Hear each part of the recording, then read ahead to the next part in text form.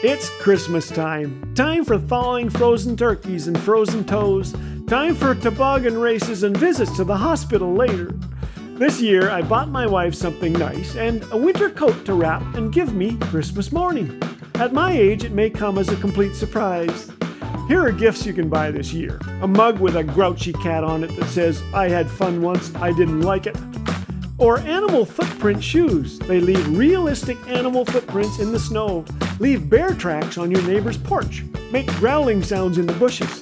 Better not. As we celebrate God's greatest gift, let's find a lonely person to invite over. Drop groceries on a neighbor's porch. Ring the doorbell and run. This is Laugh Again with Phil Callaway. If you'd like to hear the regular daily program or discover all things Laugh Again, visit us at laughagain.ca. Laugh Again, truth bringing laughter to life.